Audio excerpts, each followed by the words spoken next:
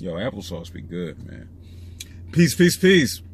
I am Philip Roundtree, and you're tuned into episode 45 of Hashtag You Good, man. I had to get my last little spoonful of applesauce in, right? I don't know. Applesauce is such an underrated.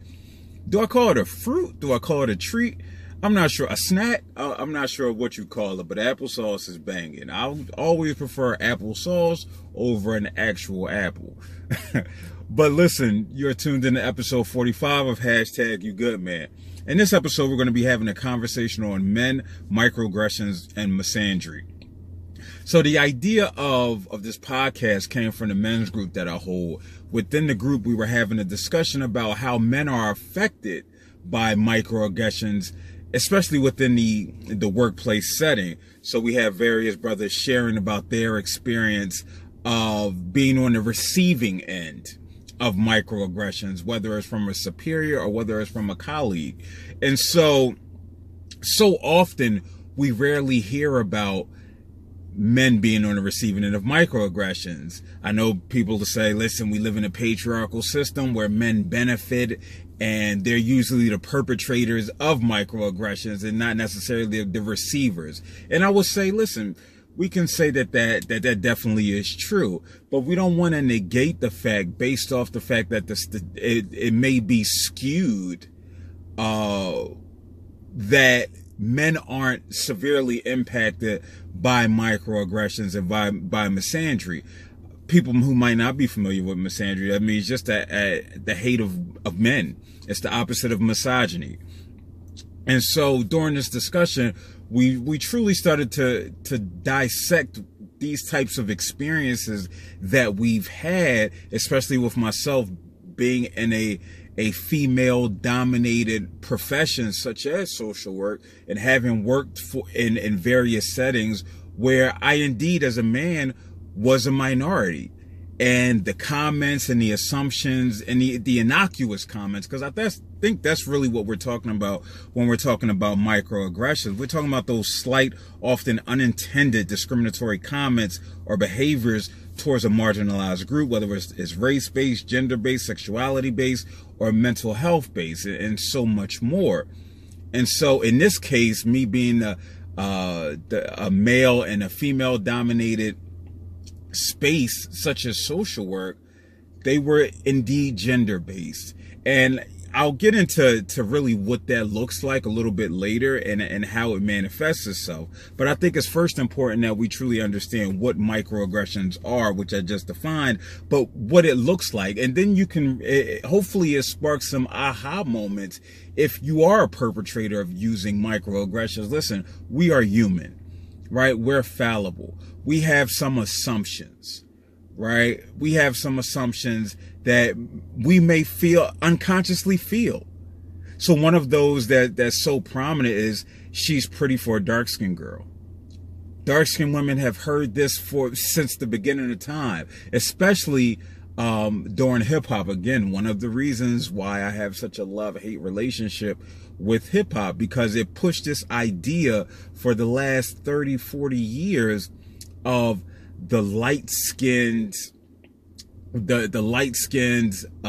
exotic person of color, right? So in these music videos, you're seeing the Gloria Velez's, the Melissa Fords, right? You're starting to see all of these women, and clearly I can name a lot of the fair-skinned women who've been in these music videos, and this was pushed to us. So when you do see a dark-skinned African-American woman, you like, oh man, you cute. You're cute for a dark-skinned girl. And it's just like, wait, what? No, you're just cute. You're just pretty. And even if we want to delve deeper, when we say that somebody is cute and pretty, we're saying that they hit the genetic lottery. Right? And so should we even be going that far to say, listen, to identify who's pretty and who's attractive and who's not, right? Yes, we have our preferences, but what's influencing our preferences and what's influencing what we're saying, and can it be misconstrued as microaggressions? And so that's just me being transparent with something over the years that I really had to make a conscious effort and look at. It was a period of time in my teenage years and my early 20s where I would exclusively date like light-skinned African-American women, until I came across a dark-skinned woman who took my heart and did the AI crossover and nailed the jump shot. Like, and I was feeling like Jordan in that situation. And then it really opened my mind, right, to listen. And then I had to really do some self-analysis, like, yo, this is a dumb perspective to have, right? Where you're sitting judging somebody based on the color of their skin. We're talking about the brown paper bag test that has been done historically to differentiate between who was in the house during slavery and who was outside, or who could be a member of this church, or who could be a member of this sorority, Alpha Kappa Alphas, or you, if you're dark skinned, being a part of Delta Sigma Theta, right? So, and again, these things hold true. When I say that right then and there, again, that's what I automatically picture, right? I picture AKAs as being fair-skinned women, and I think of Delta Sigma Thetas being of a heavier build, right? And being dark-skinned, when in reality, again, that's not the truth, because I know various women of, no matter how their physical makeup is in each one, right? But it's something that we have to be mindful of. Some more microaggressions that we typically hear, or that we can hear. A microaggression is asking Obama for his birth certificate, right? Because you hear his name, Barack Obama. Oh, he must be from somewhere else, right? And again, it might seem harmless. But in reality, it's harmful. It's harmful to assume that because somebody is Asian, or because somebody is Afro-Latina, that they're not from here, that they're supposed to have an accent, right? It's just like, wait, you're Asian and you don't speak Mandarin, right? An assumption that they're automatically Chinese. Again, we make these assumptions, and we might think that they're harmless, but think about somebody who hears that day in and day out, over time, how damaging to their wellness that it can be. And so another one that we're starting to see more and more are microaggressions directed towards the LGBTQ community, right? And so again, full transparency, if somebody, some years ago, if somebody was transgender, I would say, but they're still a man, right? And it's like, no, they're not still a man. If they identify as being a woman, then they're a woman, point blank, right? We're not looking at it from a scientific perspective as far as their organs or what have you. No, we're looking at how they identify in this world, right? And so if they're saying that they're identifying as a woman, then listen, I'm gonna call you a woman, right? I'm not going to think about in Coming to America. Think about it, Coming to America, that classic scene where they was talking about Muhammad Ali. His mom named him Cassius Clay, so I'm gonna call him Cassius, right? That's obvious, blatant disrespect towards Muhammad Ali's identity, and we make jokes about it, right? But this is somebody's reality. When we're talking about men and microaggression, again, a lot of what we see, often we can see from a gender-based perspective. And so we're looking at the judging of women based on their attractiveness, which I just recently talked about. We're also talking about, it can look like comparing women athletes and subsequent athleticism to their male counterparts. Listen, I learned at an early age not to judge women who engage in athletics, right? I can remember vividly at 13 years of age, Chanel Ross, who was an amazing high school basketball player here in the city of Philadelphia, she used to give myself and other boys and, teenagers and grown men the business, right? She used to give them the business. And it was like, bro, all right, cool.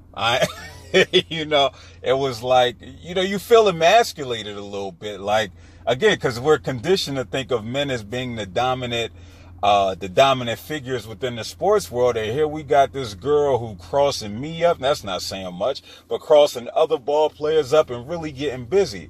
So I learned at an early age. But again, when we start to have this comparison where we're using gender to make assumptions about skill set, right? Because if the skills speak for themselves, it's a lot of ball players who are women who can get busy. Right? Who can get busy. We look at Serena Williams. Well, the Serena, best tennis player, one of the best athletes of all time. A lot of times they try to couch it by saying she's one of the, if not the greatest woman athlete. No, she's the greatest athlete. But again, that's a microaggression when you say she's one of the best women athletes, because clearly if she's one of the best women athletes that's ever existed, that means when we add the two genders together, she's still at the top.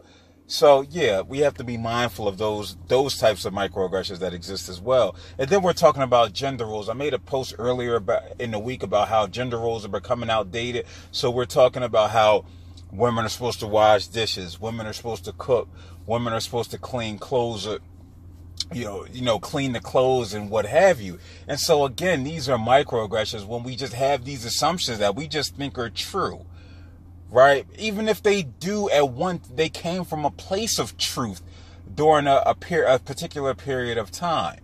But now, if that's not the case anymore, the more that we evolve as a society, as to our perspective. And then the idea that a woman can't be my boss. Now, I'm not working for a woman. Like, bruh, I definitely couldn't say that in the social work field, because again, it's a field dominated by women. And so majority, if not all, my supervisors were women, especially when we're talking about in helping professions. So we're talking about teachers, we're talking about social workers, we're talking about, therapists or what have you. If you work under a therapist or interning under a therapist, a lot of them are women. And so if we have this idea, I can't work under a woman, again, that's a microaggression based off some unhealthy assumptions that individuals need to be mindful of going forward.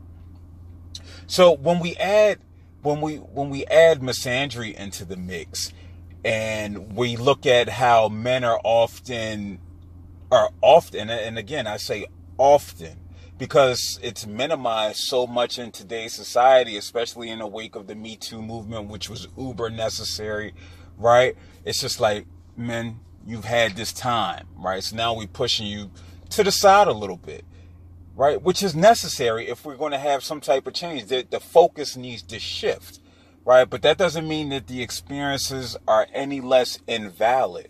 And so when we talk about men microaggression and misandry, and men being hurt by the practice of patriarchy, then we need to truly look at what that looks like. And so what that looks like are men only think with their dicks. Like, I've heard this before, right? And just general conversation, because this assumption that all men care about is sex. When I know there's a lot of women who care more about sex than me per se. But that, again, that's not saying much. We're talking about a man would understand. A man wouldn't understand, excuse me. So when we say a man wouldn't understand, what are we saying? That they're not inherently smart? That they don't have the cognitive abilities to think through a situation? Let's talk about men are obsessed with lesbians. I swear, people that, especially at an earlier age, it was this idea that men loved lesbians, right? Men love lesbians. If you watch porn, it's lesbian porn. Full disclosure, I can't watch lesbian porn. It does nothing to me, right? You didn't ask for that information. It might be TMI, but listen, we grown. We grown, right? And so, no, I'm not obsessed with lesbian porn. Give me some regular, what's regular porn? I don't even know what regular porn is these days. But give some regular porn, right? But again, these assumptions that we have, we're talking about, he's, artistic. He's artistic. What are we saying, right? What are we talking about? His sexuality? We're talking about his identity. These are microaggressions, right? Because of you are a specific way, because you might be homosexual, because you might be bisexual. That means you're artsy, you're the gospel choir leader, right? No, that's not necessarily true. But we make these innocuous statements because we always find the need to attach something, right? We always need to attach something to a specific behavior, right? So again, something to be mindful of, and probably the most frequent of offenses is be a man, right? Telling a man to be a man. What does that even mean? As we start to redefine masculinity and manhood, and we start to recognize that we need to truly be focusing on healthy human beings who know how to emote, who know how to exhibit true strength, right? Not just the physical aspects. What exactly is be a man? It's a microaggression that many boys, especially young boys, are hit with, both by men and by women. And so when we talk about sexuality, we're talking about a woman who might not want to date a man who's bisexual, right? Not because that's not what her preference is. That's okay. That's fine. If that's not your preference, that's not your preference. But the fact of, well, he's confused. Confused? No, he's telling you exactly who he is. When people tell you who they are, you should believe them, right? He's telling you, this is who I am. I am bisexual. I like men, I like women, or I like, just no matter how one identifies. But when we start to offer up reasoning, right, or make assumptions on their behalf, because you don't want to believe who I say that I am, that's considered a microaggression. So we need to be mindful of this because it does have an impact on our wellness. And so the impact on our psychological and emotional impact is that there's a pressure to represent for your group, right? So often I find myself having to be the man who's an ally. I have to be overt with it, right? I have to show that I'm not the assholes who make comments such as, pretty for a dark-skinned girl. Even though I was that asshole at one point. Or, not to say asshole, I was that unaware. I wasn't self-aware. So that forced me to project. Right? I lacked information. I lacked awareness. And so now here I am. I have to go out of my way to show that I'm not the man that you have all men pegged out to be. And we see that across races, race and ethnicity, where African Americans have to show that they're not lazy and shiftless. Because two people in history might have been lazy or shiftless. I'm exaggerating, of course. So you have to go above and beyond to show how intelligent you are. I think that's the African American's creed. You have to be too good. You have to be 2 times as good, right? That's what we preach to one another, generation after generation. We have to be 2 times as good to get that same opportunity. And women experience that too, especially within the workplace. When we talk about promotions and we talk about recognition. When we talk about the impact, we're talking about the acquisition of self-doubt and poor self-image when you start to hear microaggressions over and over and over again, which we know can impact self-esteem, it can impact mood, which can lead to things such as imposter syndrome. Check out the episode I did previously on imposter syndrome, where we're questioning our abilities. We're questioning our intelligence. If you're questioning me as a man and questioning my ability to emote and to look at something from an emotional standpoint, right? If I'm hearing this consistently, then I might look at myself and saying, am I capable? Am I worthy enough? And then a byproduct of consistent microaggressions is just fear and distrust. Black folk fear and distrust white folk. right? And so they just don't want to be bothered. They don't want to be bothered with them because there's this fear and distrust that you're going to make assumptions about me without ever knowing who I am or what I represent.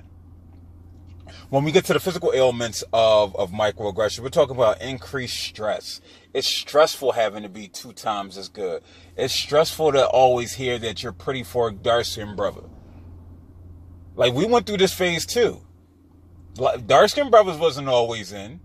You know, you had your light-skinned folk like Genuine and and Shamar Moore. I still got beef with Shamar Moore. I have no idea why. Maybe because he's light-skinned. Right? We got some love with Wesley. And now we getting more and more love. You got the Kofi Ball. You got my uncle, my big brother, Idris Elba. But hearing that you look cool you look all right for a dark-skinned brother. Heard that as well. Or you look good for being a big brother. Back during my chunky phases. It's just like, damn, well, what's the expectation? That bigger brothers, that heavier brothers aren't attractive? We aren't viewed in the same light as our slimmer counterparts? So again, and all of this can impact, our mental health. And so we're acquiring depression, we're acquiring anxiety. Physically, we might get high blood pressure just because of the constant stress that we experience. And so lastly, when we talk about solutions, we're talking about just being able to confront the microaggression that's causing you discomfort. We can't assume that people are mind readers when they express, or when we're the recipients of microaggressions. Voicing our thoughts teaches us how to treat people, right? It voices us how to treat people, and more importantly, teaches people how to treat us. Because if we don't teach somebody, if we don't use these teachable moments that may come up, then we're partially responsible for it continuing on. Again, we have to look at it as an individual type of flaw or deficit, but a collective one as well. Because if we can't have these conversations with people, because we are constantly offended, then the cycle will continue. And so the reason why I say when able, confront the microaggression, because every opportunity is not worth addressing, right? Every opportunity just in life is not worth a response. And so the reason is because, listen, if somebody's making a microaggression related to your sexuality and you want to confront them, right? This can be dangerous. This can have physical or verbal consequences when we talk about confrontation. So safety is always first in these situations when we're talking about confronting somebody else. We have to think about what can happen. It's unfortunate, but it's true and it's real. Now, within the employment setting, that's a little bit different, right? That's a little bit different. Because, again, you can confront your colleague or your superior. Most appropriate will probably be to go to HR. You want to document the experience that took place. You want to send written notification as well as verbal notification in the event that it escalates. Because if it escalates, you want to have documentation that you've made some attempts. Right? Because then it's to open up the doors to lawsuits or what have you.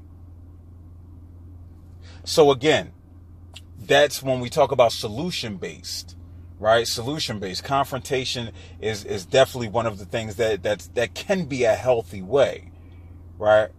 Reassess whether the job is for you. You got to reassess whether the job or that environment that you're in is for you. Where I am now, protecting my peace means everything. So if I'm in a space, most of the time I'm in spaces voluntarily. But if I become uncomfortable with the types of conversation that's taking place, then first and foremost, it's incumbent upon me to leave. But if you don't have that opportunity, Again, you could do the aforementioned. But again, every opportunity, every job isn't a great job. Sometimes permanently leaving a stressful environment will do wonders to enhance your wellness. I can attest to it twofold. Leaving child welfare, an unhealthy, toxic environment. And I felt 10 years lighter, 10 years younger. And so, as always, going to therapy. Going to therapy is a great way to express yourself. So you're not internalizing what you're experiencing. You want to go to somebody who's well versed in microaggressions, discrimination, and trauma, because it'll benefit you. It'll benefit you having that outlet where you can not only express yourself, but you can also learn strategies to cope. So listen, I appreciate you guys for tuning in. Quick plugs. I have the How to Succeed as a Co-Parenting Father on September 24th. You could always inquire about wellness coaching at www.quantifyllc.net. As far as the How to Succeed as a Co-Parenting Father, that's at quantifyllc.net/webinar. You could check it out there. We also have the You Good Men's Book Club. You can check out quantifyllc.net/book club. And also, again, follow me on Instagram at Phil_Quantify and Twitter, even though I don't use Twitter. Catch me on Facebook at facebook.com/PhilipMSW. I appreciate you guys. Peace.